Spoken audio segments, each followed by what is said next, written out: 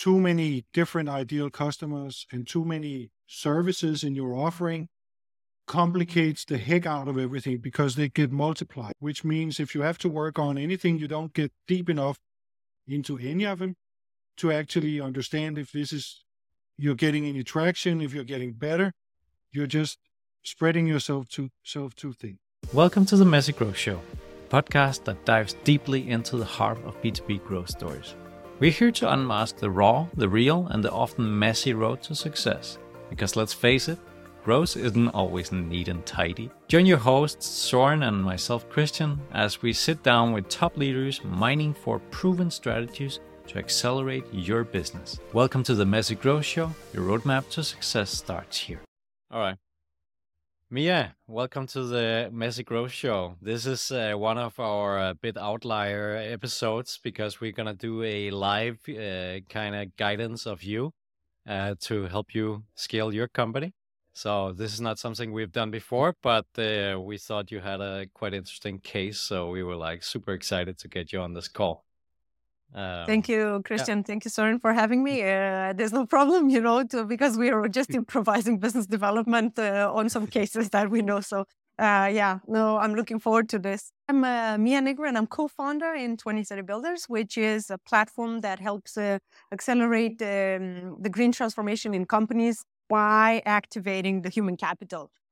In short, really engaging employees inside organizations to deliver to the sustainability strategy of the company by providing them with the right tools and infrastructure to it. I am also, as a co-founder, leading the sales and marketing. I have this weird name of CRO, which sometimes even reflecting it as I'm telling people it's a relationship. It's not so much about revenue because revenue was quite hard to achieve in the past years.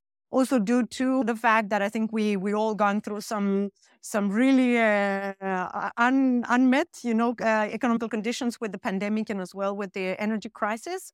And as well when you are just a startup on a go-to-market phase where you're trying to penetrate some companies or some personas that have a frozen budget. Sounds like some real challenges. So I'm happy you clarified the CRO thing because in marketing, we also call it conversion rate optimization. Or chief revenue. The confusion is complete. Yes, so exactly. You're a chief relationship officer. Exactly. So we were thinking to go through your definition of who your dream customer is or the ideal customer profile.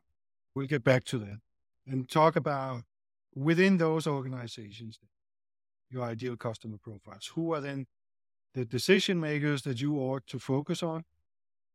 We're going to talk about there's some details on that because the next thing we're going to be talking about is when someone has to buy your product, they have to have a pain, problem, a challenge.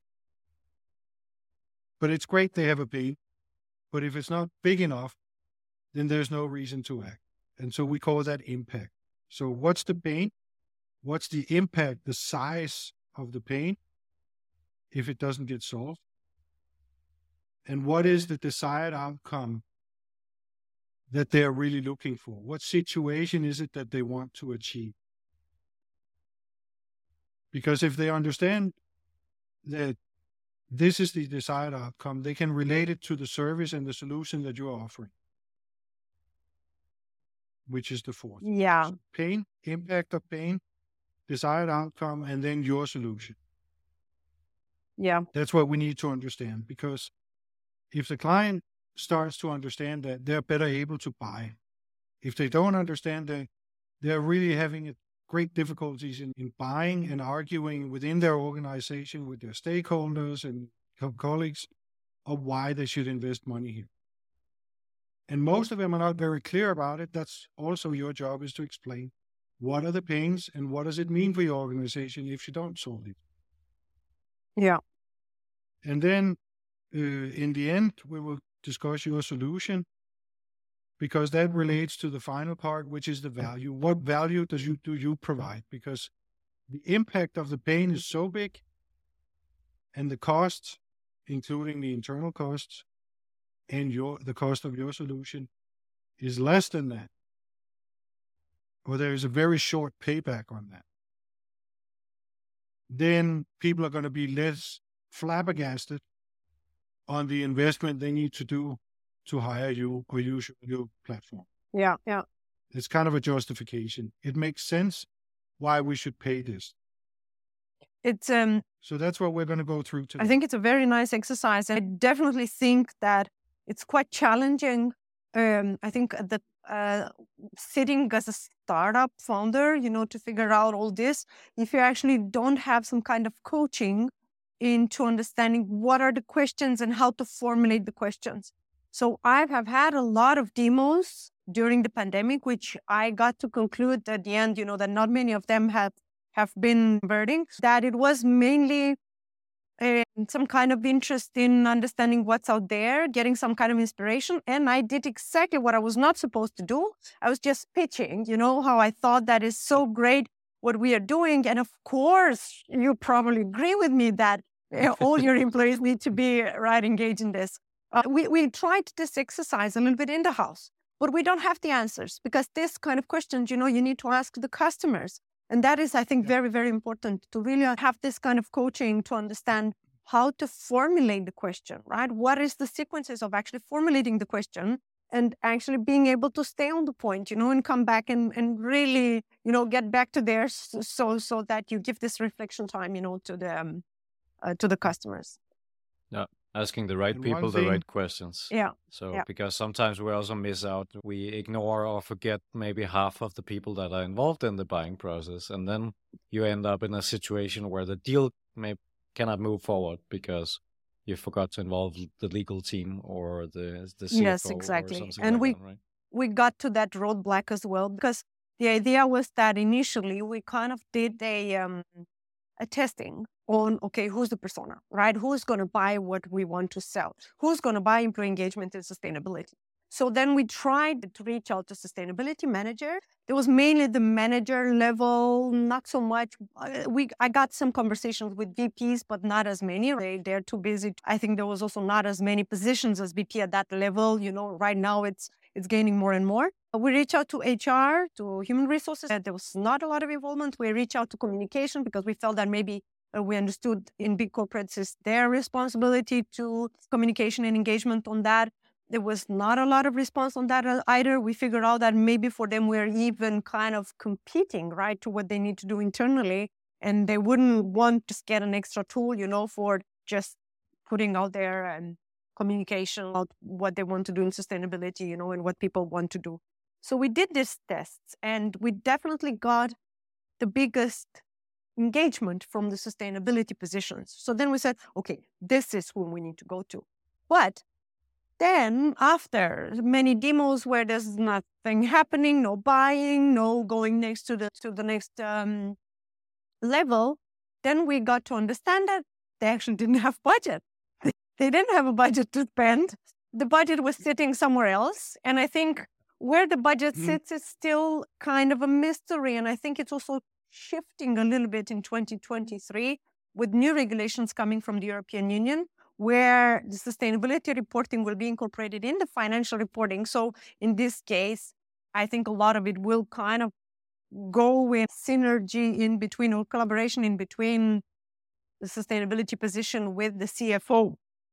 Which, just to make it clear, like your platform helps the companies, get their teams together, employees, help reduce the emissions in general. So the company is actually getting more green, right? Whereas these reporting requirements, that's not something you do, but it's like the punishment or the public thing that you need to comply with, right?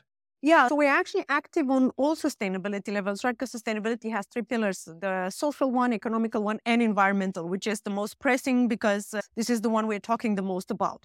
So what we do is that we are actually, let's say, bringing a medicine solution for where the company can see they have problems.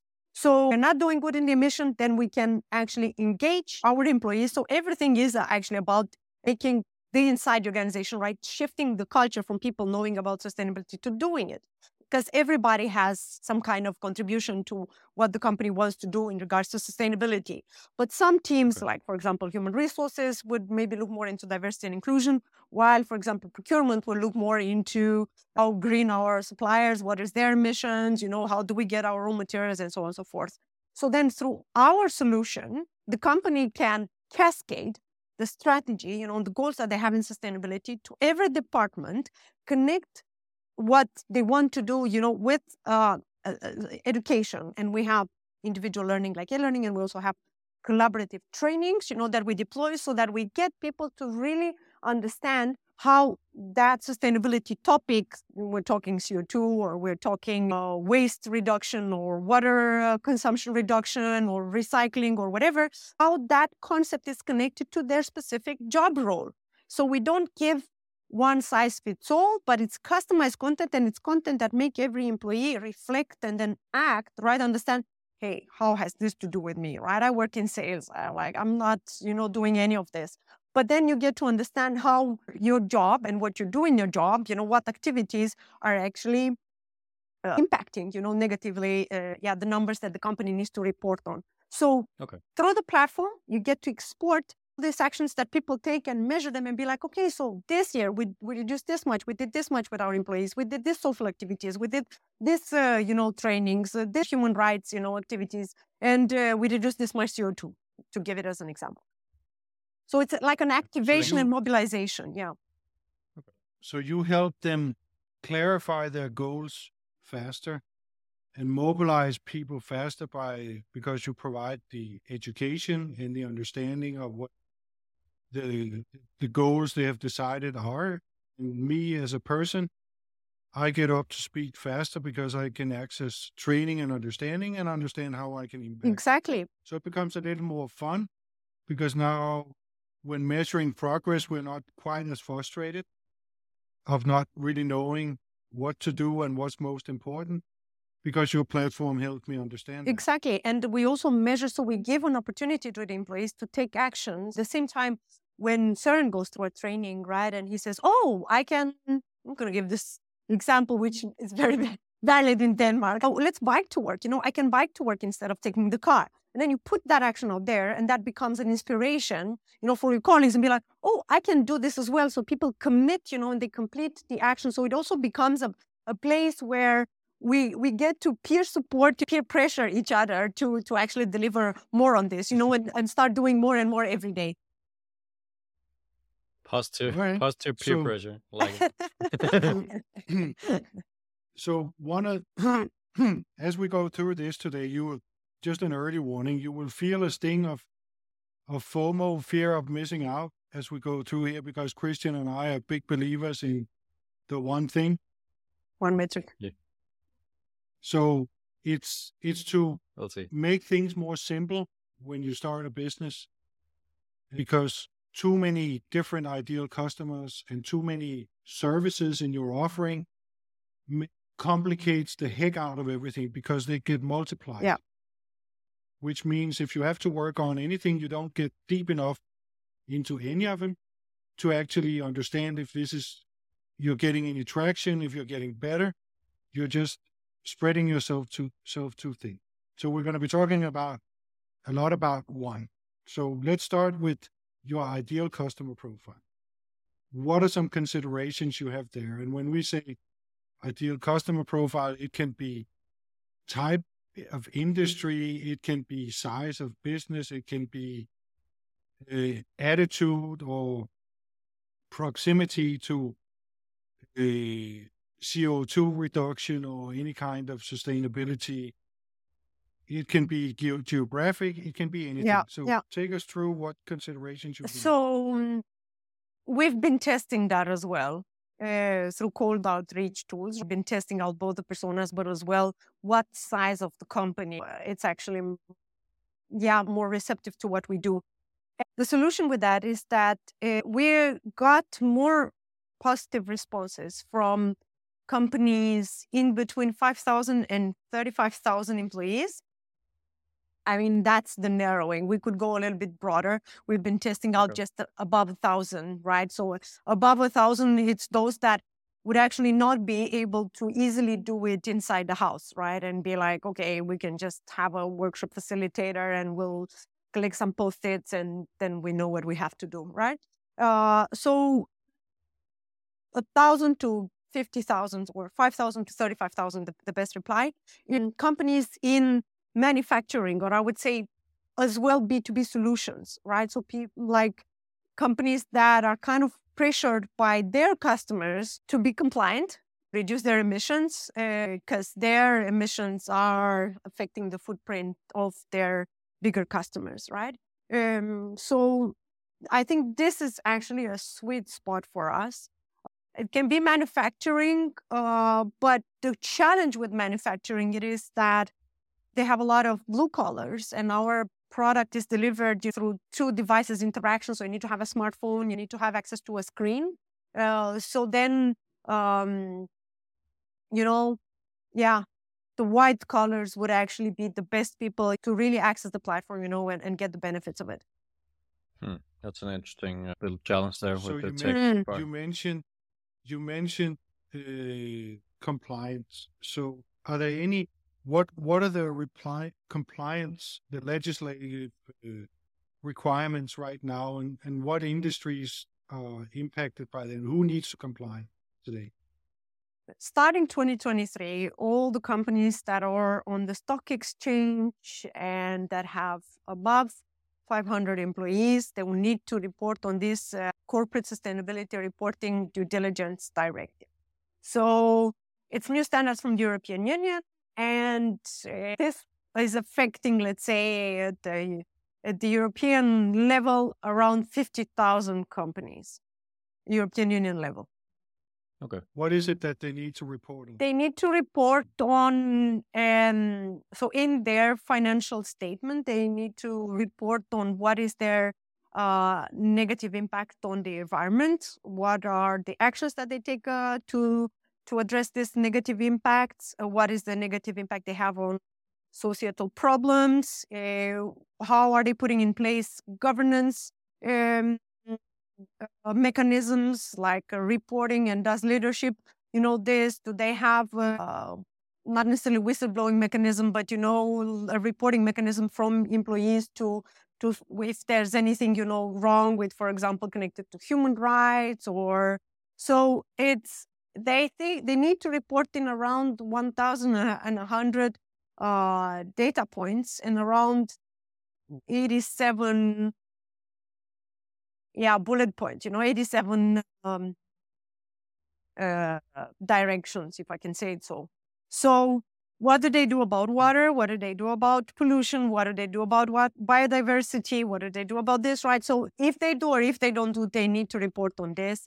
And then as well, there's a big part where they need to look into the impact, risks, and opportunities, right? So where is it that there's a risk, especially now as well, financial, right? So they can say, if we're, for example, sourcing from a different continent, might have some issues, or if we're sourcing our palm oil, Amazonian, and there's some unrest, or we're, impacting negatively the environment there, and there we're impacting the society, like the local communities, negatively or positively because we give them jobs. So everything across their value chain, how they produce their goods and their services, they would have to analyze that and do an impact assessment and be like, okay, totally transparent about what are they doing in connection to that? I think part of this is called the Transparency Act, right? It's definitely transparency. We are requiring transparency. Let's see how much of that is gonna come. You look at these compliance requirements across social.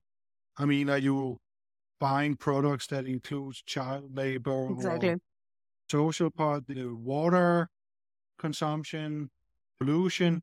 Those are environmental. And various other parts. This impacts manufacturing, as you identified as your ideal customer. Impacts everybody because actually the companies need to show how they're spending their money. Understand, but if you look at what industry is impacted by all of them, or most of them, then manufacturing is impacted by quite a lot. Yes, of them, exactly. Right? Which makes it a little more complex. Yes. And perhaps a segment that would really need your help on getting traction and clarity. Exactly. This, right? Yes. So that's a good point. So manufacturing makes sense why that would be a ideal customer profile because of all the compliance requirements that applies to them. But just to be clear, like you don't solve that with your current solution, right?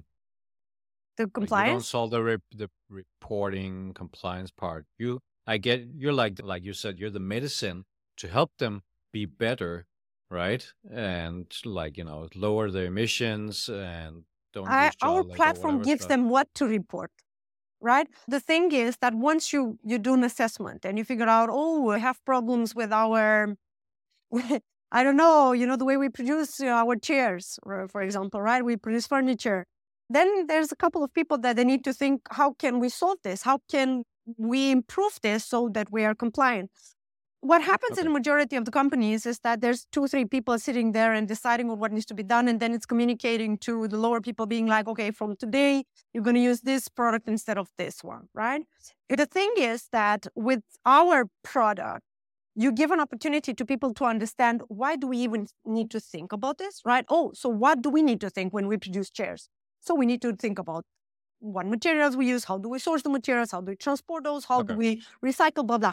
So making everybody participate in understanding why is it that we need to look into this and why sustainability is important, you will actually get solutions. So from a team of, 10, 12 people, you will get solutions connected on the entire, for example, value chain. So then what the platform does is gives to the compliance responsible, sustainability manager, whatever managers that need to report on this. Here we have some actions, right? Here we had some ideas at the beginning of the year that our employees brought in. We start acting on the most impactful ones, that we understood that it will give us the most return on investment. And now we have something to report, right? During this year, we've done so much connected to our CO2, connected to all that. So the platform is the one facilitating, giving them the opportunity to have something to report on. Got it. Makes sense. Thanks for clarifying. So looking at that, we could have a discussion on who the persona or the decision maker should be. But maybe we should actually start talking about the pains the organization is experiencing before we decide on who the decision makers is that we need to reach out to, because I think you alluded to us early on that initially you wanted to have conversations with the ones that wanted to talk to you. Yeah. And that was somebody that you had the common interest with in sustainability. Yes. But they do not necessarily have the budget. So let's step back now and look at the pains that these compliance requirements provide. What kind of pains does that bring up in a manufacturing organization? What I can identify, it's in general, like if actually sustainability is not understood or not acted on, like what are the pains that can bring? And one of the most obvious ones right now, I think it is connected to branding. So still sustainability sits in a kind of like in a branding area inside organizations where they need to do something or brag with something so that it looks good for shareholders and it looks good for, social media, for customers, and so on and so forth. But not doing things right now becomes very risky because we hear a lot about the greenwashing, and all these scandals. And now we have legislations in some countries, proposals for legislations of actually, or companies taking to court, like I think, I'm not going to say a name now, but a fashion company, from the Nordics taking to court because they are making claims that are not real, are not true, are not based into actual facts, right? So the branding risk, it's quite high. And the branding risk, it's also brought in by, for example, having sales and marketing or commercial teams that go in and they don't really understand what the company is doing connected to sustainability. So then you have a salesperson going and trying to sell, let's say machinery, right, for another company and being like, so now we become more sustainable. We are cutting down our CO2. And then we reduced 20% our CO2. So then the customer is asking, okay, so how did you do this? Did you use offsets? And then the person is blocked because they don't understand what does that mean. And then they will be like, yeah, I don't know, our sustainability team, is handling that. And then the customer on the other side says, this is probably greenwashing. I mean, if you're doing that, I don't agree with it. It's not helping us. If you're not doing that, I need to know what you're doing because, we need transparency, from your side.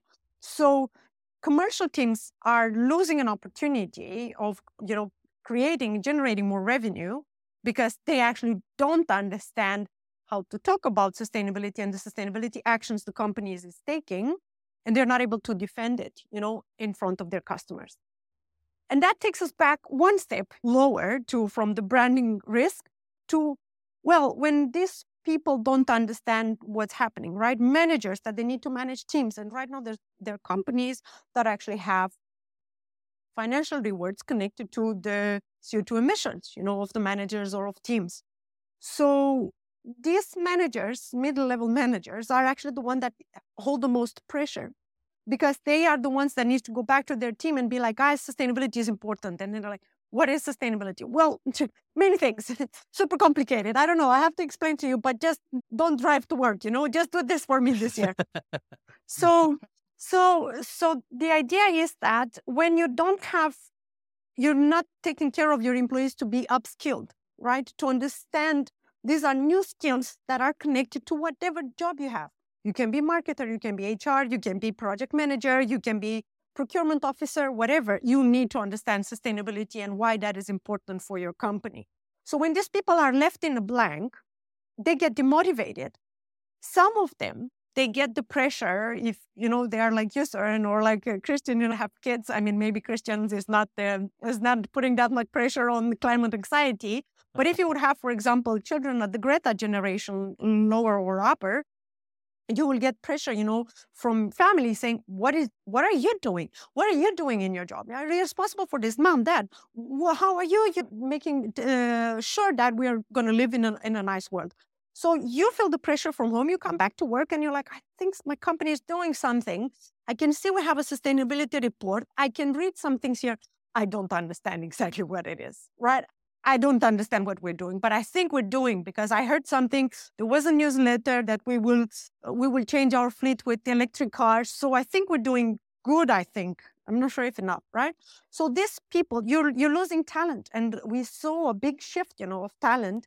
And that's all the talent attraction, not only retention, but also attraction when it comes to, is this company doing the right thing in sustainability, yes or not? So this would be, I would say, the three things, not to mention others. Like now I think we need to shift the discourse because we will probably have to be approved by CFOs. So they need to understand how do you save money and how do you make money with sustainability. And I know that some of the transition costs will be high to change the fleets, will be high to change towards green electricity, will be high to change machinery, so that your operation becomes better. Higher acquisition cost, of materials if you want to change your suppliers to ones that are compliant, right? But it will pay off because when you have this understanding of sustainability, then also people understand how they can apply it in order to reduce cost. And here I have an example, and I'll stop after this because I know I'm going too far away. But employees in airplane manufacturing discovered that if they run 5 minutes the engines before running the tests, instead of 30 minutes, they can reduce 25 minutes of emissions, of CO2 emissions, pollution, and electricity expenditure. So just 25 minutes of a process that as an employee that thinks about it, because a sustainability manager doesn't understand, all the things that a company could improve, in their processes, makes a big difference on the long run. So if you start calculating that with 5 times a day, let's say 5 days a week, this many, then you get a multiplied impact, and that makes sense financially as well for the company. Okay. So can I just repeat what you said here, because branding, maybe not, maybe it's me, but branding doesn't hurt. You mean like it's no bad publicity, it's just publicity? It's a funny pain because it's really undefined by just saying branding.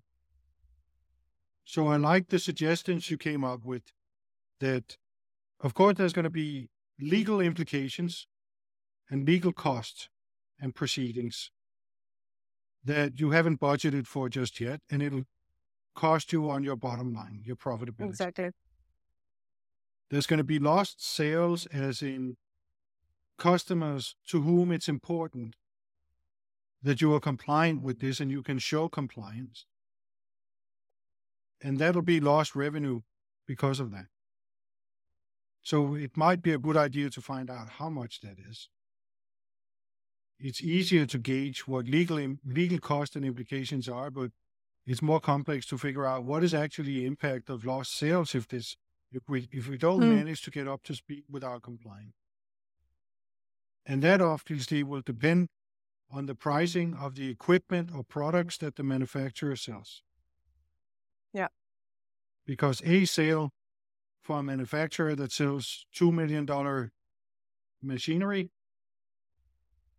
well, if they sell 1,000 a year, okay, but it's a big sale, yes. Then, so there's the loss of sales and profitability. But what happens now as companies and manufacturers, they constantly invest in new machinery, new processes, new technology. What if they accidentally, unaware, invest in machinery or others that are not compliant either? So it comes back now to the procurement and the investment of that particular company that you are talking to, that large investments could be misplaced and have to be redone. Yeah. And then you have the missed opportunities, because you said you actually, by going into this and committing to the process, you realize that you could actually save time. Yes. Process utilization. So a cost would also be missed opportunity for increased efficiency, missed opportunity for cost reduction.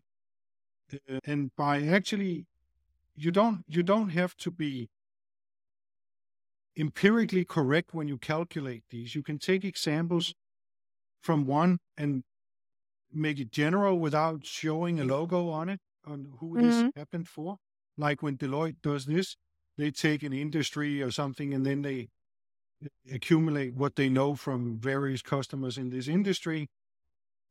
So you could do that. You don't have to be client specific. I would actually advise against doing that, but you could look from your ideal customer profile perspective and say, we have seen examples of cost or lost opportunities like this. Yeah. Because now we can not only define the pains, we can define the impact. And that's why I said branding is a bit funny, because what is the impact on branding? Well, you would need to have to look at all the things we just discussed, plus more. Yeah. You also had the employee churn, like the demotivated staff. That's also a huge cost right there. So that's another one to add to the pool of impact. Yeah. So what we normally do is that we take each of these and then we try to size up the impact cost-wise and explain how the impact occurs. That's a great exercise. Because the people that are looking for solutions may, in most cases, not be aware of this. Probably. They've heard some of them, but not all of them. And they've heard of the pain, but they haven't heard about the size of the impact. Exactly. And the next thing is in a dialogue with a prospect, talking about this, whoever you're talking about, if you're talking to a sustainability manager, they will not be able to answer the impact of these pains. Probably not. And that's one of the reasons why you will ask these questions, because if the sustainability manager says, I don't know, your next response will be, well, who among your colleagues is it that we need to talk to find out? And now you're in the process of finding the budget. Mm-hmm. Because whoever's got the biggest pain will have to flip up the wallet. Mm-hmm. Yeah, makes sense. And it's also a good idea because maybe one in the plant manager has a big pain here. But what about the sales department? Or what about the CEO and the CFO? Yeah, also. So now you actually can pool budgets together. That's one thing. You can pool budgets together around a common cause. And that's important. But instead of each department trying to figure out their own solution and take a more corporate approach to finding a common solution. Yeah, exactly. Right? Instead of doing things piecemeal in separate departments, we are here to solve company X is your company's problem. By doing that, you also who do we need to involve? You also avoid the risk of, getting pretty far in the sales process, and then suddenly a person that had an opinion about this area, had some part of the pain, gets involved, and he's like, no, I already talked with this other provider, and then, you're back exactly. to zero, It's a wasted time. which is a huge risk in sales. But the pains are good to be able to explain on your website. And the impact of the pains, because that's part of the realization when people are researching solutions and possible solutions and finding out what the problem is and getting educated about what you are going to be talking about when they reach out. Yeah. So if this costs a certain amount of legal, and if this means that loss of sales, and if this means loss of potential investments that have gone wrong in new technology, equipment, suppliers, what have you, or if we have missed opportunities for optimization and efficiency, then what does the desired outcome look like? Where is it that we want to be? What does that world look like for us? So what is it that they want in the end? They want to make sure that this doesn't happen. They want to make sure that they take the right decisions. Well, ideally, in the end, they want everything to be fixed. Right? Yeah. They want to be compliant with pollution, yes, everything, water consumption, child labor, and the whole shebang, Yeah. right? They want to be compliant. But what kind of situation is that? Is that they as a customer? Well, that means that maybe they are seen as an advocate for all of this. Maybe this becomes part of who their supplier network looks like. We would love to have suppliers that looks like this. Maybe that's how they envisage the company. Maybe they envisage the kind of manufacturing technology process that has minimal water consumption and almost no pollution, or they see themselves of how they manage pollution and how they fix pollution. What does that desired outcome look like? It will, because compliance-wise, I think starting next year or 2 years, the big companies will also be responsible for their suppliers, to comply to this. So again, the idea of providing enough awareness or enough education, right, to the employees to be able to take the right decisions, it's kind of the first step. But I think if the process is not continued, and here, we might have an objection as, well, we do e-learning with our learning management system in the house, right? Mm-hmm. So we send this to people and we say, we want this. But are you actually hearing, what they think, what they say, what are the barriers, for them for doing more? And can you also follow up on the next steps? Can you actually see that something had happened, from what needs to happen to deliver right on the goals? So that's a good point there you have with desired outcome, because it's stepwise. First, we want to fix this. Yeah. Then we want to fix that. And so eventually we will achieve this. Exactly. So you show them that this is what they should actually be looking for, desired outcome-wise. And not to be confused about a product presentation. That's not the purpose here. Yeah, exactly. It's where they want to be. Yeah. Because later you will show them how you help them get this. Yes, exactly. And that's the product presentation. Because if you understand with each prospect you're talking about, how one pain is bigger than the other, and maybe not significant, some pains are maybe not significant for them, then you can focus on their pains and focus on that desired income. And then you can make a customer-specific demo instead of a product presentation. Exactly. Right? Yeah, exactly. So now you just demo exactly what solves their pain. Exactly. Instead of taking them on a pan-city tour, you just take them to this parts of the city because that's the ones they wanted to see. True. Right? Yeah. Very valid. And then when you do that, of course, after you've shown them, you ask them, if this actually, if they can see themselves using this, because then they will start to bring objections.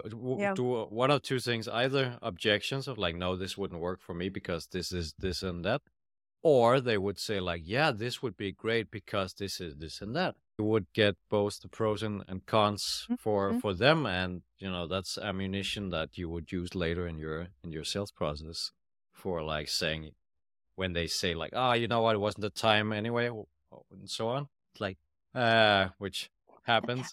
Yeah. Then you would be like, but then you would miss out on all these benefits that you described yourself. So powerful stuff. And the impact will still persist. You will still have these pains. Yes. You will still have these legal proceedings. You will still have this lost sales. And but this is the way to figure out if they're going to do anything or not. Yeah, exactly. So now it becomes hopefully more apparent how you showcase your value. Yeah.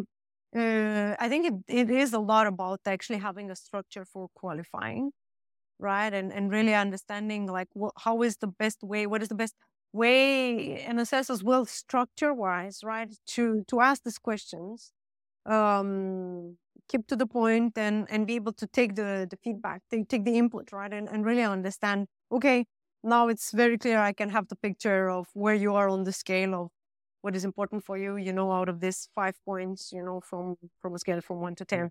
And then, Christian, you mentioned objections. So what kind of objections are you getting? Yeah. I think the majority of the objections that we got so far was that people would like to use their learning management system in the house. Because also the way I was presenting the product was very much focused on the learning part. While I think that the biggest value proposition that stands in the platform is having a place to follow the progress of people from awareness to advocacy and giving them an opportunity to come back somewhere to do more about sustainability. So while you do an e-learning, right, which is really maybe general inside of an organization, and then organizations will spend months to figure out what is the content that they want to put in there. We already have the content. It's very easy to customize. But actually, we do that fast because we want to take people to the next step to really get to understand what is it stopping them, from doing more? What is motivating them to do more? So internal, like organizations say, no, we have our learning management system. And then when it regards to communication, we'll send a newsletter. And how many people open the newsletter? And how many people are actually acting on some kind of call to action to that newsletter, right? So what happens is that what is not understood with sustainability is that it is actually paradigm shift. And a lot of the companies want to change behaviors, employees, because of course, when you see someone doing something not very sustainable outside, in the society, then, oh, he's working for this company, So they will kind of put a label on this. So then companies come and say, oh, we want our employees to behave more sustainably. And you're like, yeah, but how do you drive behavior? Because it is actually the ultimate, goal. It is to make people change the way they do things, because that's what the paradigm shift of sustainability entitles. But if we don't understand that the first step into changing the behaviors, it's actually changing the mindset. It's changing the way people see this. We're not going to get to the behavior. You can make them, and there's plenty of apps out there that I'm going to make you, take a tote bag, reusable bag, instead of going and buying a plastic bag, right? So you're going to do that for 7 days and then expect that that's going to be the behavior you're going to adopt for the rest of your life. The problem is that if you don't connect sustainability with the internal why, you're not going to get to the mindset, and you're not going to get to the behavior. So people might do it, for a couple of days because they maybe have an app and they have fun doing that, but it's not going to be sustainable on the long run, because it's not based in how we are as humans, and how we act as humans. So I would love to make an analogy here, is that in manufacturing, for example, we hire and we recruit new machine operators, assemblers, etc. And it's not really up to them how fast they need to get up to speed and giving them the info they need to fulfill their job. That needs to happen within a very certain time frame, because now they need to be productive and deliver machine parts and products that we can sell. But somehow we don't quite have that approach to sales just yet, and we don't have it to sustainability just yet. We accept that it's something that people need to fall into and like, and it needs to be popular and feel good. And no, this has an impact on the business, quite dire, and it all goes to the bottom line, and we need to fix this. So what does the process look like? That's why you need to get up high enough in the organization that there is somebody that takes this as an initiative and expects to see some results and some progress. But I'll add on that, because I think it's really, you're really touching on an important point. Sustainability becomes an important part of the strategy, the company strategy, growth strategy, right? So we claim this and we put it and all this stuff, but we are expecting it that the people that deliver, the sustainability strategy are doing this out of passion, right? So sort of like, listen, guys, we're not going to hire a cleaning company, right, to do the cleaning for us, because we think if you're passionate about working in a clean, office, you're going to clean it yourself, right? You're just going to spend 1 hour of your working time or extra working time to clean your offices because you're so passionate about cleaning and order and all this. This is exactly what we do with sustainability. It's very important for us, sustainability, but please do it out of passion, in your free time, volunteering, and deliver everything else. Now we're back to ICP. Yeah. Because this is part of the reason why, and I would too, if I have something that pertains to transportation that could make the world a more efficient place, communication, or sustainability, I would definitely pick up the phone and call Maersk, because they put money where their mouth is. They invest in companies, they invest in technology that will eventually make ships on the ocean free of using bunker, which is the fuel they're using, right? Communication for more efficient dispatch and knowing where ships are, etc. They put their money where their mouth is.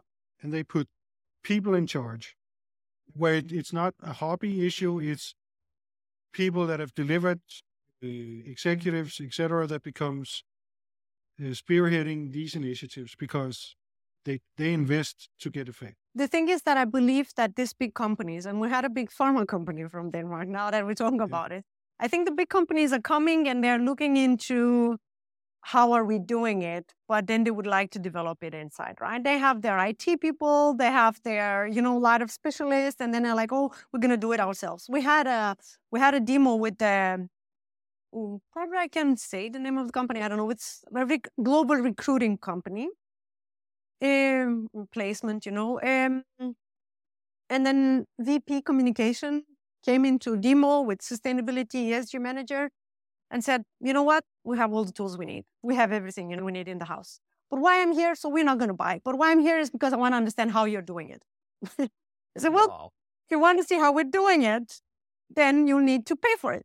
But for some other companies, like I'm saying, the big pharma, company here, we really wanted to bring and be like, okay, we developed this competency framework. So we have all the courses you need to get your managers up to speed, to use it for, they were interested to understand, like, how would a competency framework look for, like, onboarding, the employees they are hiring for different opinions, right? And then we got there and we explained how we do this, through the process. And we want, and after that, it's like, my colleague is gonna get back to you. Yeah, I sent this to my colleague. What happened is they just wanted to see, what we think it's important and what we're looking into, and they're gonna probably choose to do it online, inside. So that's why this You really got big. brain dicked. Yeah, exactly. It just took your Yeah. knowledge. Having You're missing having- some secret sauce. That's part of what I'm hearing. Like some things that they cannot just easily clone. Training is easy to clone. Yeah, So we're I working definitely on that. get that. Yeah.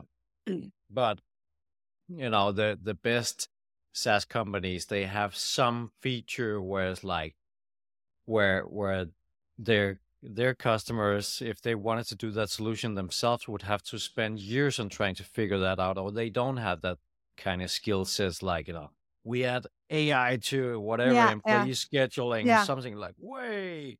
Yeah. So maybe fintech is a good analogy here into your space, because banks don't need all these apps that are coming up. They could do it themselves. Yeah. Banks could do it themselves. Yeah.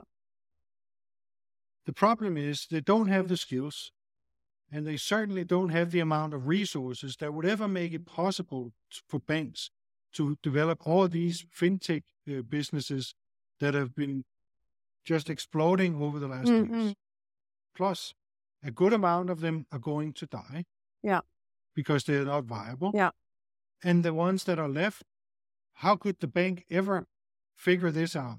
Because that would, in a similar context, be that they have invested tons of money into stuff that would not work.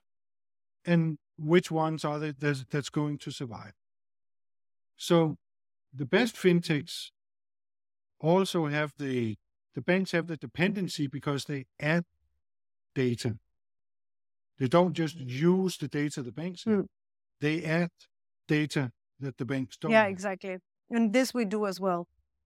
And so what's the analogy of that? You add the training, but maybe that's easy to get. I don't know if it is. Do they update it? Do they get it from the right sources? Who's to say that their sustainability project is going to succeed? The fact that they say they can do everything in-house on their own, does that mean they understand what it takes to make a sustainability project succeed? Yeah, I think they're just copying what was successful for others at this point. And do they actually see it as then a I'll- competition for their own job? If their job is to actually do these kind of things, and then if they bought your solution, like there would be no much need for them. I sense that risk in what they're kind of asking. It could be perceived like this in a sense of, if you're really on the side of employee engagement in sustainability kind of role, right? Or sitting from the communication side. What we need to make more clear, I think, in the value proposition is that we're just a tool for them to deploy whatever they think they want to deploy as a content or as actions, or, it's a tool for nudging people into doing what they know, because they are in a position where they know what is expected, from the company to deliver on. We are an enabler and an accelerator, of, for example, their job. But to be honest, we also looked into, can we do like sustainability engagement officer as a service, right? For an example, for smaller companies that cannot afford to hire a person to do this, but be like, okay, we'll have someone that sits and do assessment and reporting, and then we do everything in between. we are assessing that. But again, the idea of going towards smaller and medium enterprises right now is that the need, it's still growing up for them, the pressures, and we need to look at budgets. Go where the pain is, for sure. Somebody who says we're going to go away and do this ourselves, who says that? What job title says that? We had, for example, sustainability managers that they said, we're going to do the training by ourselves, inside with our learning management system, or we have already a learning management system. And I think, to be honest, it's also a little bit sad that a person that works with sustainability doesn't understand that this is a change process. It's actually a shift in everything you do.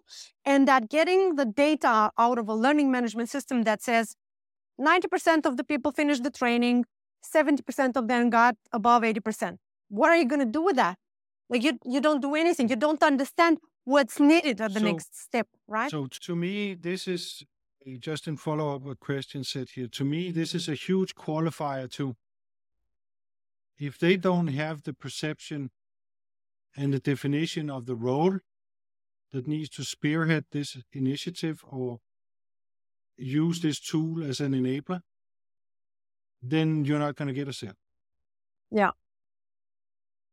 So then you need to focus on the ones where during your qualification have a clear idea of how this responsibility is going to be positioned with job titles inside the company. There's more and more transformation managers coming inside some organizations, some of them very much connected to sustainability, right? But it's just coming up, surfacing as a kind of a job. So as we said, we would get back to the decision makers later when we've been through this. So it sounds like that the sustainability managers, they don't have the budget, but they're certainly an opinion maker. They certainly have a stake in the decision. They are ambassadors. But they don't have the budget. No. So and it can be very different from organization to organization, who has the budget. Yes. So that's part of the discovery as you get engaged with the sustainability manager or whoever is spearheading this in HR or communication. You need to find the budget by saying who can answer to questions on these pain and impact as we talked about before. Because you need to get to the budget, which is not the sustainability manager. Who else could it be? Who's suffering some of these pains here? The legal costs. So this is also what we're trying right now to identify if we should go towards CFO. So we have some kind of success actually with head of marketings, right, or head of commercial departments that I understood they needed to upskill their manager or the workforce in the commercial positions to be able to talk about what the company is doing at a sustainability level. So I mean, if you're talking about manufacturing, I have been in manufacturing of large Danish floor manufacturer, and in manufacturing, so most companies have some similar job titles, right? But they each have different scale of power depending on the industry, because that's where the most money and the most people are. Yeah. So in manufacturing, you have the COO, the chief operating, or the guy who manages all plants and production. He's one of the kings. And so is the CFO. Because they have huge investments. Yeah. They have a lot of purchasing, a long sale manufacturing process before they see any money. So he's really, CFO is so important in making the cash flow work. Yeah. And then the CEO. So you might, and then you have people with influence, but I would say most typical, those three are kings in manufacturing. Yeah. The CEO, the CFO, and which one was the last one? Legal or? the CFO, the CEO, and the chief of Operations. operations. Okay, got it. And I think the CFO also will be responsible now with the new legislation, right? Because he's the one signing the He's the one who has financial to report. report. Yeah. Exactly. So I would say those should be the three that you somehow need a dialogue with and maybe gauge from them whether this is actually on the agenda Yeah. or how big of an issue it is. Yeah. And then they will be able to tell you if they direct you to somebody else, but at least you have a communication line with them now. Yeah. For budgetary reasons and understanding how this is going to operate into. Yeah. Yeah. Because this way, you, dear CEO or dear COO, we don't need to talk. If this is not on your agenda, we can get back to and talk later. But if this is not something that you are about to establish as a fundamental cross-company initiative, if you want to know more about how to do that, I'd be happy to help you. Maybe that's where they need to get your first inspiration, right? Yeah. How would something like this all? Yeah, exactly. Here's, because I think this is also a challenge, right? Because when you talk to a CFOs, this is the perceived, like the sustainability, value proposition is perceived as being very soft, especially, for CFOs that need to see money in, money out, right? Yeah. So here's where we need to sit and really create that case, for the return on investment and being like, well, yeah, this is the risks and these are the opportunity. Because if you can come in, like Christian and I in marketing and lead generation and sales, any CEO would love to see the day where he can see that all the marketing money he spends actually generates some sales. Yeah, yeah, exactly. Because he's looking for more details than he's given at this stage. Yeah, right? exactly. Any CEO that could get inspiration or proof of concept in terms of how he can drive his company's productivity, efficiency, compliance with sustainability. Wow, that would, if when he starts asking different questions down in the organization in regards to sustainability,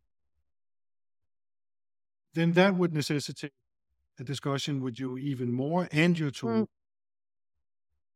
Because what could have happened in those that say they're going to do it themselves is, as Christian and I say, at any one point in time, there are only 2 to 3% of prospects out there that are actually looking for a solution.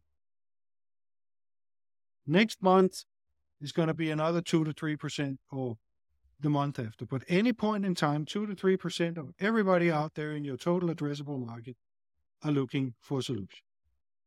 So if you only talk to those 2 or 3%,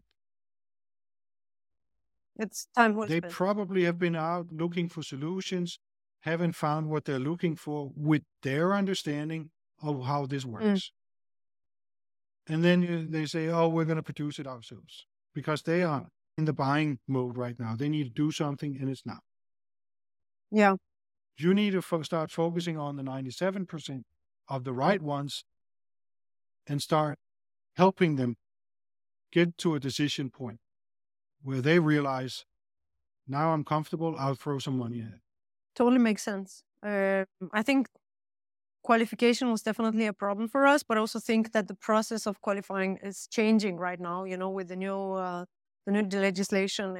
So I think the last part, Christian, one of your key points about what's the differentiator? How are you different? I think is very important as a topic here now. So lead that, please. But what's different about what people are comparing you to? Because it may not be a competitor, it may be that you're doing it yourself. So where's that? Yeah. Actually, we were just thinking about writing an article about that. So we really, pinpoint on how we are different than behavior apps. How are we different than learning management systems, right? How are we different than just trying to do it internally with send a newsletter, do a a town hall meeting and gathering some post-its, right? So we're really trying to make this more clear. Of course, our secret sauce, it is a methodology of activating people, but we need more, let's say, technology behind it, like an algorithm. So we have it in paper, we have it in, okay, these are the steps, that we need to do, but we just need to include, technological support to it so that it's really making it more like faster and we can show and visualize more data. If that's for any interest, right? Because again, I also got the feedback, from someone being like, yeah, but we in our company, we don't care about like what employees are thinking and feeling.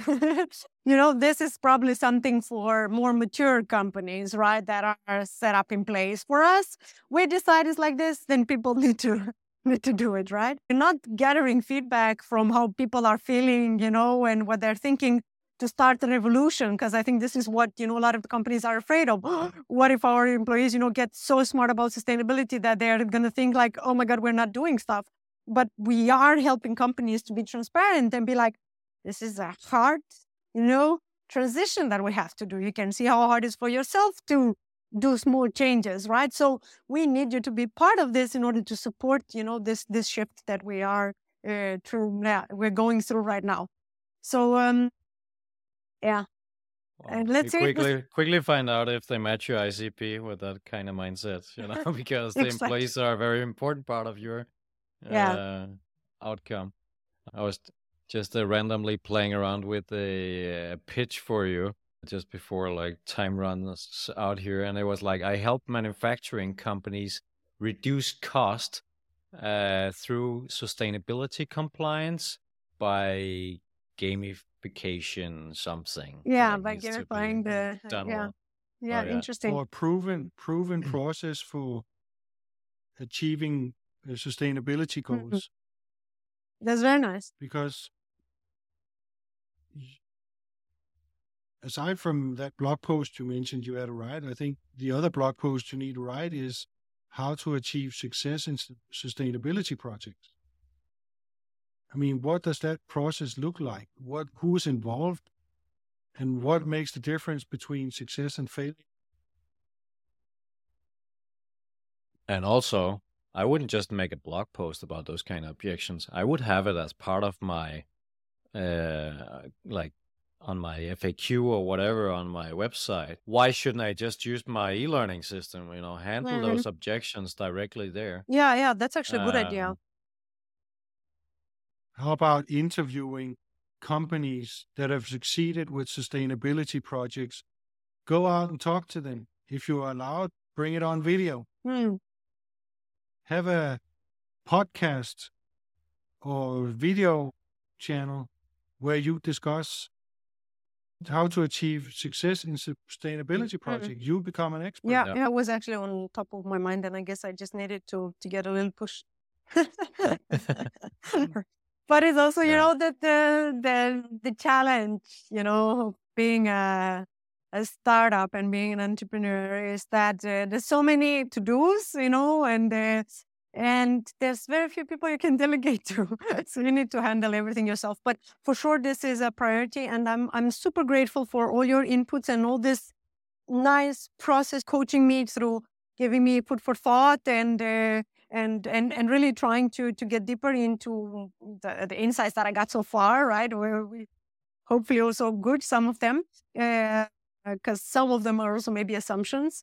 Yeah, I really loved this process. It was really both fun, engaging, and I felt, like you hold my hand to until the end of, here's your pitch. It's a tricky process, and there are so many entrepreneurs that are very lost in this, and I've been there myself, honestly. We try to hit everything that is in the market, and we just start to hit nobody.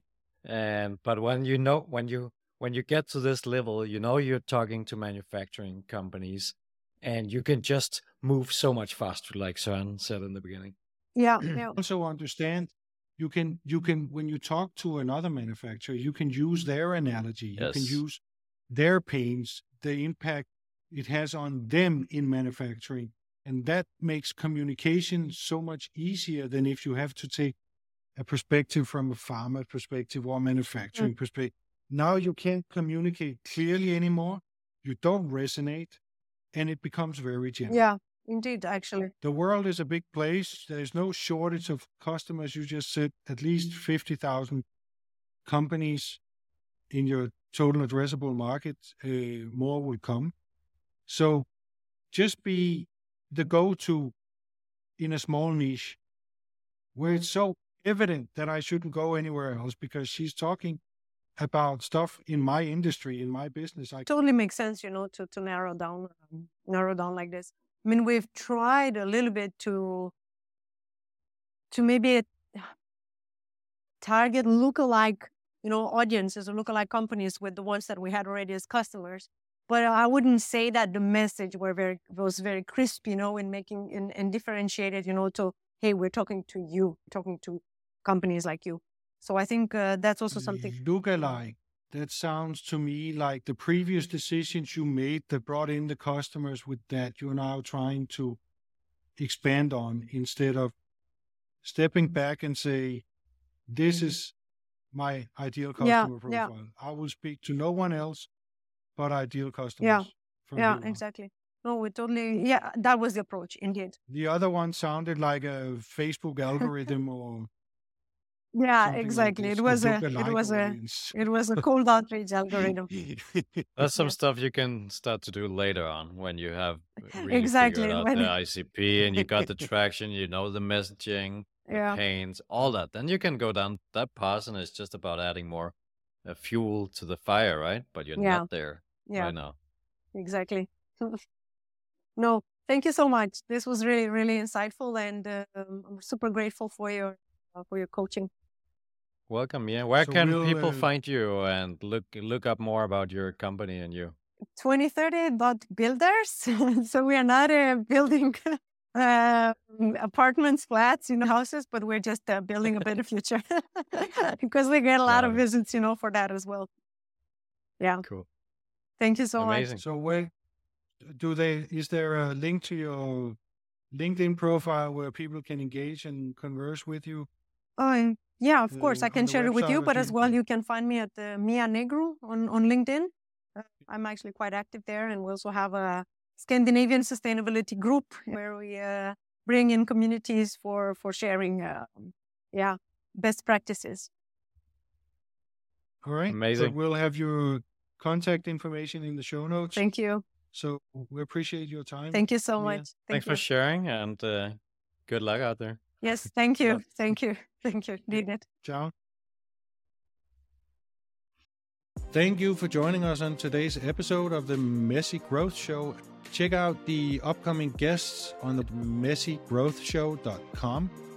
You can subscribe on Spotify, Apple Podcasts, Google Podcasts, and YouTube. And if you do have any comments, feedbacks, or suggestions of topics that are of particular importance to you as owner or marketer in the software or manufacturing industry, please do reach out to us on messygrowthshow.com. To see you on the next episode of the Messy Growth Show.